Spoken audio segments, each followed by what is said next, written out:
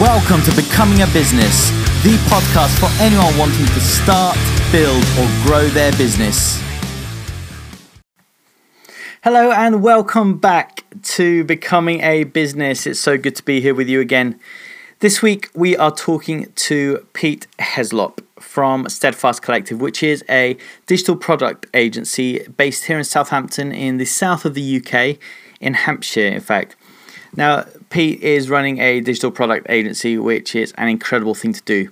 Now, I'm currently working on a digital product myself, and which is going to be great. I'm going to be honest. Hopefully, I say it's going to be great. Hopefully, it is going to be great for people who network, coaches, consultants, and service providers. But getting it right and getting it to work is so difficult, which is why I have so much respect for Pete. I mean, I'm looking at it and I'm going, first I've got to create it, make it work. Then I've somehow got to automate it, because creating a digital product where I have to do everything by hand is not really viable in the long term. Then I'm going to have to look at outsourcing it, getting other people to chip in and do their bits. Then I've got to find out how to collect all the relevant info, follow up with people, create a sales funnel. All those things that go into creating a digital product are things that Pete knows all about. But more importantly, Pete also talks about leading a team. And I think that is where his big strengths are. So there's so much to think about with digital products, which is why having a team is so crucial. Having a great team is so crucial. So in today's interview, we talked to Pete about where he got to where he is, why and how team is important, and the things he does to ensure that his customers are happy with the end product that he provides through Steadfast Collective. Just before we go to the interview, let me remind you to subscribe, rate, and review the podcast, particularly on iTunes if you can, because iTunes love it when people subscribe, and it shows people, or rather, it shows iTunes that people are listening, so they share it more, and more people then hear the product. If you want any questions or want to check out anything that we've talked about, go to becomingabusiness.com and all the show notes are there. Please don't try and take notes or anything while you're driving. Just go to the website afterwards. Cool. Anyhow, with no further ado, here is this week's interview. So, everyone, thanks so much for listening today. We have with us Pete Heslop, who is 26 years old and has been running Steadfast Collective, which is a digital product studio, for just under 4 years now. And so, Pete, welcome to the podcast. It's great to have you. Great to be here. Yeah, thanks for having me. Are you well? I am well, thank you. I'm well. Good. Just so our listeners can find out, can you tell us briefly what Steadfast Collective does? Yeah, so we build digital products which are essentially websites with a bit more oomph. So they might be a website, a digital application, could be something which helps you get a task done, or it could help you kind of with your day-to-day life. It's a bit more than your kind of standard glossy brochure website. It's more about getting things completed and helping you kind of do more. Think of like an app you get on your phone, but for the website. So that could be, Facebook is a great example of a digital product. It's more than just a website. There's a bit more to it. Yeah. And that's kind of where our heart lies in digital products. We work on websites from time to time, but primarily it's those kind of digital products is where our passions really lie. Oh, nice. And so what led you to start your own business then and go into this area of business? Yeah. Great question. I mean, you could work for someone else, so... Yeah, great question. Well, I did work for someone else. So kind of going back to the start, as a kid, being kind of early secondary school, I would tinker with websites and forums, and that's where I learned HTML and CSS, and I would kind of just be open to this world of, I can kind of build stuff, and it doesn't cost me anything, it just costs me time. And it was kind of the stage where you could get resources from online, and it was like a whole new learning experience for me. I think being dyslexic, school was always something I could do, but I was always keen to kind of see what else was out there, and kind of being able to follow tutorials on forums and whatnot on how to build a website was always something I loved. So I did that kind of through school. I then left school and took a real left turn on my career, and I ended up going to college for a short time to do technical theatre. And from technical theatre, I actually left the course early. I ended up working within theatre, toured with a few bands very briefly, and kind of realised actually I want to get back to the web. Theatre is some super lonely hours. And so I then kind of found a job in Southampton with a website company, essentially helping them do support. And I would have been 17, then maybe slightly younger, maybe kind of 16. And I kind of jumped between companies. But during that time, as a kid, I always knew that I wanted to run a business. I just didn't know what in. I knew that I wanted to build a team, and I knew that's what my passion was. I just wasn't quite sure where it lied. And I've got a friend called Matt Luke, and I had this idea. I was about 17, and I had this idea for a mobile app, which was called ClubHub, and essentially it helped people find the best promotions when on a night out. Nice. So we raised a bunch of money through family and savings, and we found a developer. And we were kind of 17 at the time. We kind of put everything we could into it, and essentially we couldn't get it off the ground. Like most mobile apps, we spent a year on it, and it just didn't really work. So we had this kind of loan we needed to pay off. And Matt was working at the time as a designer, and I was working as a front-end developer. And we were kind of like, this is crazy. We should just be spending our time making websites. So at the time, I was working for a large dating website down in Whiteley, Hampshire, as a developer, where I got loads of skills. And I basically worked in the evenings. We got an office in Southampton. I used to go to my job 10 till 6, and then I'd go to the office from 6 till 10. Wow. And we'd work in the evenings. Yeah. And then at that point, we had a good friend of mine called Joe join us. So there was 3 of us running this company, which was called Brightbyte. Mm-hmm. And what we did is we said, right, I'll jump first, because I was kind of the primary dev doing the kind of website stuff then. And I was kind of least happy in my job. So I said, I'll jump, you guys keep your jobs. And then those guys ended up getting fired. So we all jumped the same month. So we all went from doing it in our evenings to kind of full-time employment in the same month. And it was kind of a sink or swim thing. And we did really well. And we spent 4 years building that business. Yeah. And then after 4 years, I got married in that time, and they were my best men and ushers and whatnot. And then during that time, I said, you know what, guys, my heart isn't in design. My heart isn't in becoming a design agency. I want to be a digital product agency. So I said, look, I'm gonna take some time out. I'm gonna do some contracting for some time. I'm gonna go traveling with my wife, and what I'm gonna do. So I left. It was all quite quick. A couple of weeks later, I was kind of packing up my box. Landed a big contract, did that for some time, went traveling around the world, came back, and that's when we really started employing people. And now we're an office of 7 people, and running digital products, and we're loving it. We're building them, and then we also build them internally for us to then sell and so on. So yeah, that's basically my LinkedIn profile in a nutshell. Nice. Cool. And you said you are passionate about building teams. So I know this, we didn't discuss this beforehand, but you've mentioned it. So what is it about building team that you love, and what makes a really good team? Yeah, that's a great question. So I used to think that I just wanted people to enjoy where they worked. So I worked in places where I just really hated where I worked, and I just wanted people to not have to go into that. And I think there is a part of that I like building an atmosphere of people where they hopefully enjoy coming to work, they feel challenged, but at the same time they feel like, when it is a fairly easy day, we can kind of, take the barriers down and have a fairly chill day. But it's more than that. I think I feel like I've got a bit of a knack of seeing something in someone and then going, I know exactly where I think you can get, let's get you there. So for instance, one of our developers, Dan, I met at a event that we ran, which was like a showing of a developer thing. And I thought he's really smart. He was a student at the time. I was like, I wanna work with him more.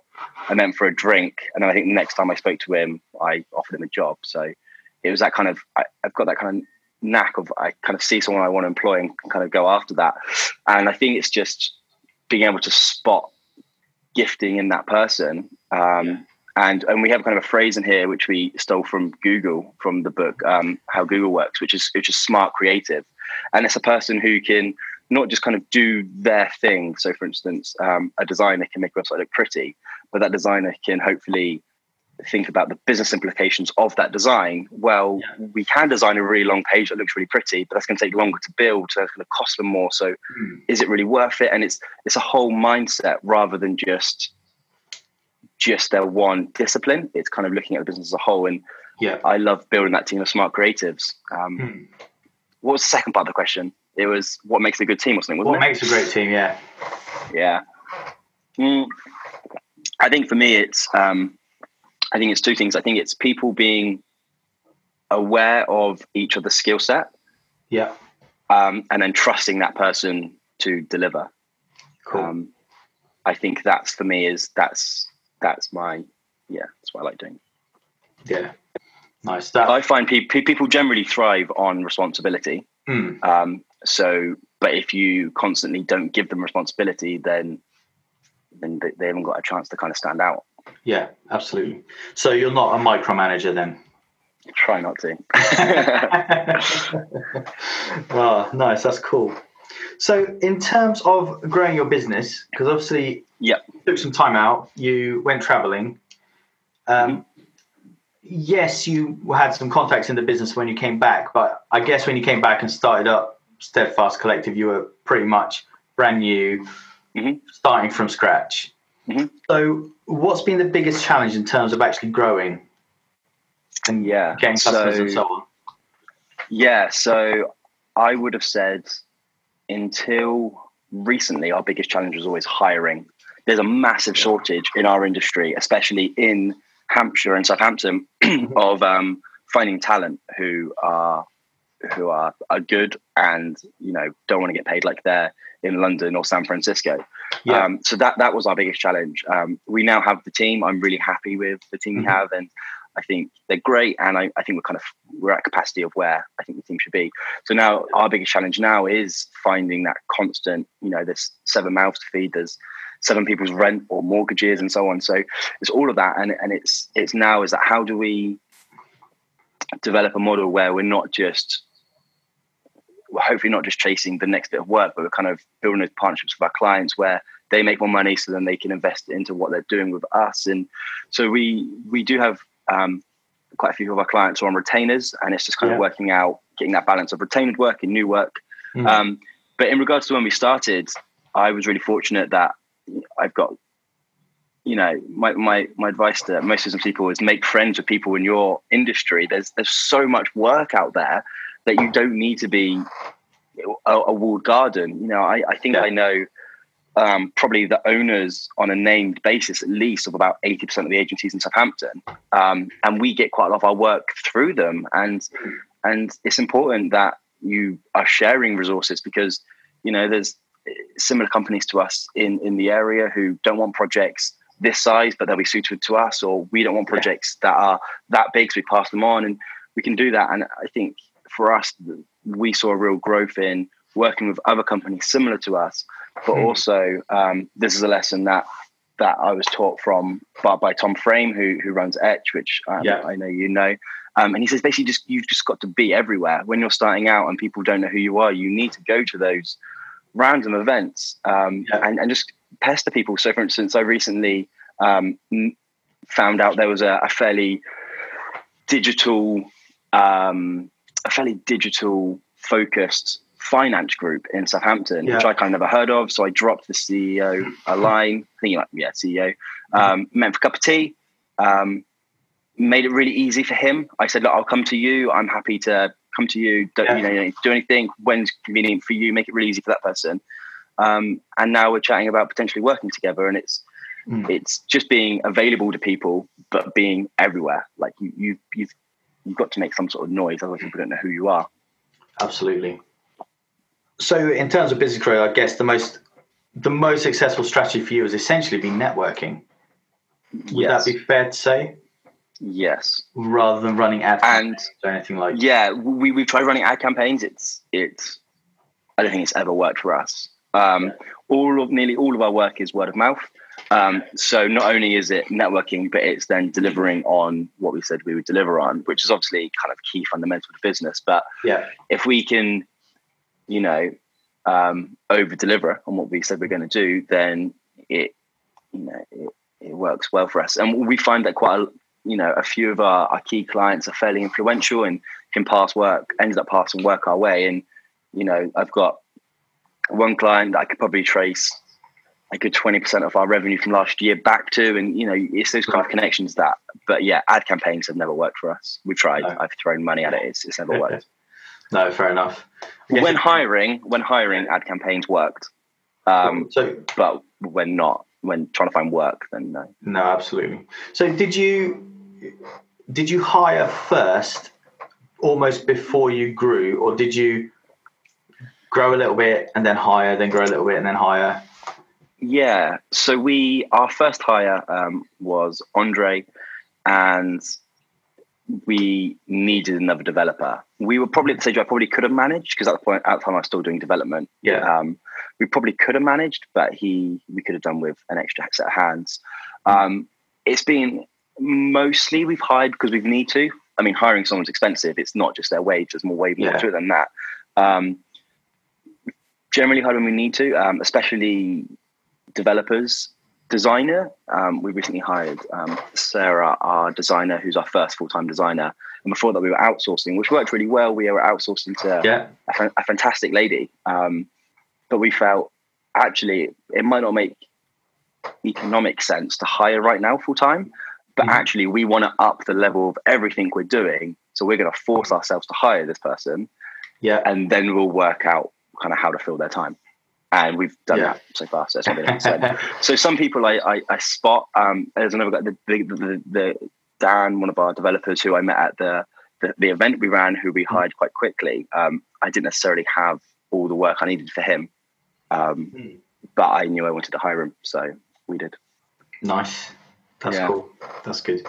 I like that model of essentially believing in people enough to put your money where your mouth is. And then work out how you can help them grow and how they can benefit the business. It's got to be a calculated risk. So for instance, but you can minimize that risk by, you could do, what if you did a 2-month fixed contract first, and then you extended it into full time or so on. There are ways of mitigating risk there, but also if we were stone cold empty and I found the perfect person, I probably wouldn't hire them. But but there is a level of risk there, and sometimes in our experience so far, it's paid off. No, that's good.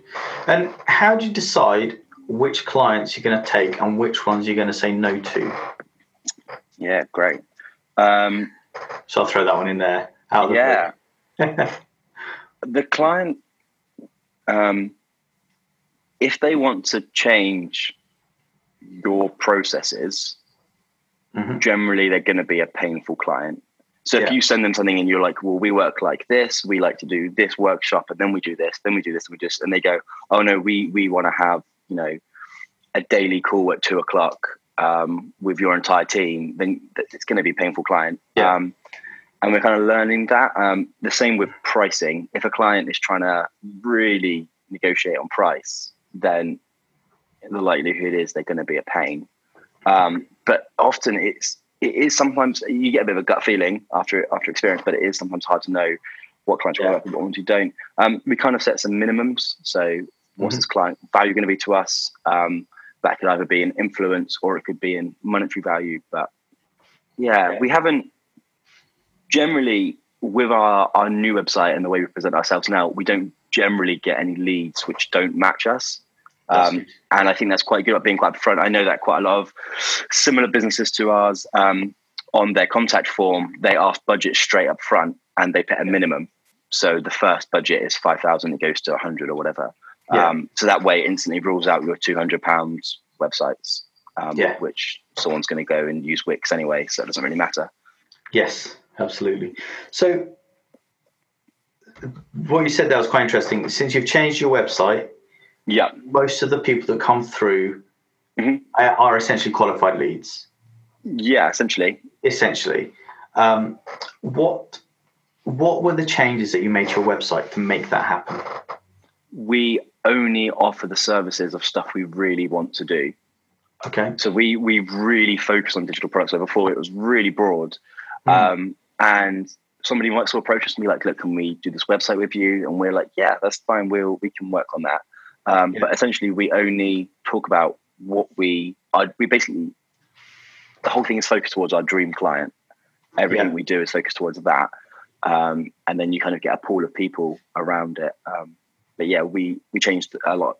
All the copy was new. The design was new. Everything was new. And it was really important for us. It was quite a slow process. It takes the longest to work on your own brand. But yeah, it was worthwhile. Yeah, no, that's good. So like really focusing has that made it easier for you to essentially get more of the right business? I think so. Yeah. Cool. I think so because like I said, a lot of our work is through word of mouth. So they'll either just get a phone number and they'll just call me. And at the same time as they're ringing me, they're probably on our website. Yeah. So it kind of just shows that we are working with bigger clients, and we have delivered some really exciting products. And I think our website now shows that where before it probably didn't. But it's always a chicken and egg situation. Like your portfolio is never quite full enough, but then you need your portfolio to be full to then get the clients. And it's a chicken and egg situation. Yeah, no, that's cool. Awesome. And how did you decide what your dream client was? We did a branding exercise. So Rachel, who is my wife and co-founder at Steadfast, we sat down and we basically said, like, who would our dream client be? What do we want to be doing in 5 years? What do we want the team to look like? And we did all of that. And we spent a long time going back and forward on what our our clients in our head are going to look like. And spent a long time doing it. And we've been fortunate enough that we've done that with a few of our clients as well. Sometimes we get asked to help them with, can you help us shape what our branding and goals are going to look like, and we can help them with that. But we did it ourselves, and it's a really hard process. And so it's even just coming up with so you meet somebody and they say, what do you do? And you say, I run a digital product studio. And they say, okay, what does that mean? And before, depending on the person I was talking to, it would always be something different. I would just make it up. And I was really keen that I wanted to get in. Yeah, I wanted to get in a DNA document, which Rachel and I wrote, mostly Rachel, she's a copywriter. I wanted to be able to get one line of what we did, one paragraph, and then one page. And it's almost like your elevator pitch, kind of your slightly longer conversation, your longer one, and it kind of describes it. So our line is that we want to be building digital products that change industries. That's kind of our industry changing digital products. That's our one line. What do we do? That's what we do. Yeah. And that took us ages to nail down. But once we did it, it felt like we had opened the curtains. Like it was obvious now, this is what we do. But it took us so much wondering to get there. So yeah. Nice. No, that's very cool. I think that's important, because if you don't yourself know what you're doing, then how on earth are your potential clients meant to know what you're doing? Yeah, no, I completely agree. A lot of the people that I meet are struggling with exactly that. Exactly. I just knowing how to describe what they do in a really concise way. I mean, it's one thing. Let's say you sell cleaning products. If you sell cleaning products, you can go, I sell really good cleaning products, but that's not the same as saying, for example, I sell cleaning products that don't need any detergent, that last a lifetime, and that you can clean your whole house without using only water. Suddenly that's a really narrow, specific thing. And you've identified a problem and you've solved it in that same Yes. Yeah. No, that's really good. That's cool. Yeah, and the same should be applied to charities and organizations. It shouldn't be businesses. Like, what is the point of your charity? Charity Water would say it's to get clean drinking water to the entire world. Bill Gates would say he wants to eradicate Polio, the Bill Gates Foundation. I think so. I can't remember. So those kind of things, like it's quite defined and it's quite obvious. Like, this is why we exist, and so it's good. No, that's cool. Excellent. Are there any resources you would recommend to people to be able to learn how to do that? I would say that my favorite, that I've got 2 business books which I always recommend to anyone, and I call them business books because they're the least businessy books. They're my favorite.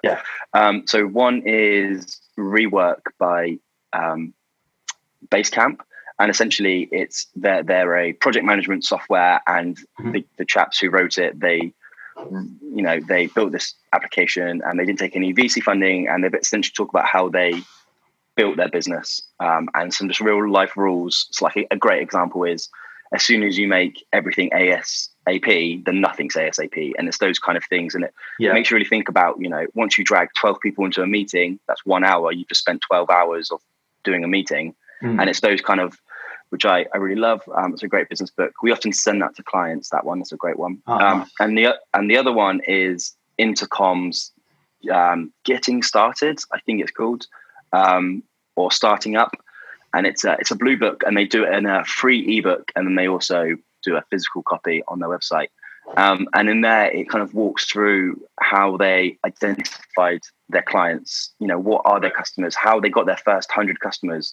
They would literally just email everybody. And I think the real lesson there is you've got to make it easy for people. So he would literally, so they sell basically this like live chat widget that goes on the website.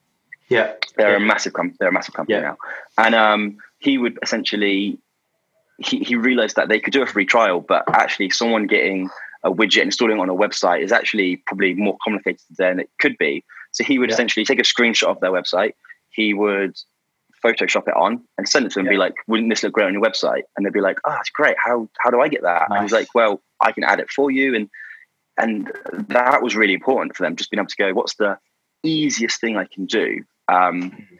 So that kind of goes back to my early thing is, when you want to meet people, you've got to make it easy for them. Offer to buy them lunch, go to where they live. Don't ask them for a 2-hour meeting where you are or whatever. You've got to make it easy for them. So nice. So essentially make it as easy as possible for your client to essentially visualize what you do and to decide whether you're right for them. I think so. Nice. Yeah. Especially if you're in that product industry. Like, how is this cleaning product going to make my life better? Well, you don't need to add water, so you don't have to go to the sink as often, So. Nice. Cool. Excellent. And if people wanted to find out more about what you do, where should they go? Okay, so our website is steadfastcollective.com, and all our social stuff's on there. And personally, I tweet about football and business, and that's just PW Heslop, PWHESLOP. So that's where I am on the internet. Cool. And that's on Twitter, is it mainly? Yeah, Twitter. Nice. Cool. Pete, thank you so much for this and for spending some time with me this afternoon. Thank you very much. I should probably get better at ending interviews because but thank you so much for your time. No worries. Very helpful. And they should go on. Great. And they should like and subscribe to your podcast. Thank you. Yes, like and subscribe to my podcast. Cool. Perfect. Thanks very much. See you next time. And it's time for another question of the week, which this week comes from Kevin Hernandez. Now, Kevin uses social and digital media to generate positive ROI for his clients, and he accomplishes this through generating high-quality, ready-to-buy leads. And you can find him on LinkedIn and contact him there if you want to chat to him. Anyhow, his question is, what are efficient ways to conduct customer research without paying someone else to do it? It's a great question, and actually customer research is so important. Market research, customer research, however you want to call it. Now, the first thing you need to do is find out where your customers hang out online. So, for example, let's talk, gardening. So there might be Facebook groups where people who love gardening hang out and talk about gardening type stuff. Within that, obviously, it's good to find a niche because gardening is quite a large niche, or as they say in America, a niche. And you might find that people who are interested in growing roses are not interested in growing hedges, for example. But if your specialism was growing roses, let's go with that example. So find out where people are hanging out, find out where the people who grow roses are hanging out, and then target them with a very specific question. Now, this is a question that I learned from a book called Ask by Ryan Levesque. His surname's spelled funny, it's Levesque. So if you're searching for it on Amazon, look up Ryan Levesque spelt that way. But anyhow, the question that you want to ask is very simply, what is the number one challenge or the number one problem that you face when it comes to growing roses in this example? What you'll find is that a lot of people will answer that because people like complaining, people like saying, like telling you their problems. And so people will share their biggest problem, and what you'll find is that actually it is normally 3 or 4 main things that will come up every single time. And that way you can target all your messaging, all your marketing to those problems, and you'll hit a massive part of the market. So you might get people going, and forgive me, I don't grow roses myself, so I don't know what problems there might be, but I'm just thinking off the top of my head. So you might get someone say, I really struggle to keep the roses alive during winter time. Someone else might say, I struggle to keep the roses alive when it's cold. That's the same problem. So you can put them in the same bucket, in the same sort of category, I should say. Bucket sounds horrible. But yeah, in the same category. The other, someone else might say is, I struggle to know when to prune my roses to keep them looking really good for the next spring or for the next flowering season. That's another problem that you've got. Someone else might say, I don't know how to grow my roses really big. They always seem to come out small. I don't know if that is a problem for rose growers. Maybe you can let me know in the comments if you grow roses yourself. But anyhow, so you ask those questions, and what you'll find is that there are a number of questions, a number of problems that will come out. Then you can target your solutions and your marketing to those specific problems, which means that not only are you hitting exactly the right customers, you're hitting them with exactly the right solutions to the problems that they have. So hopefully that will mean that your marketing will be more successful, your customers will be more engaged because you are answering the problems that they have. If you want to find out more about the Ask survey and how to use it properly, it's an in-depth strategy.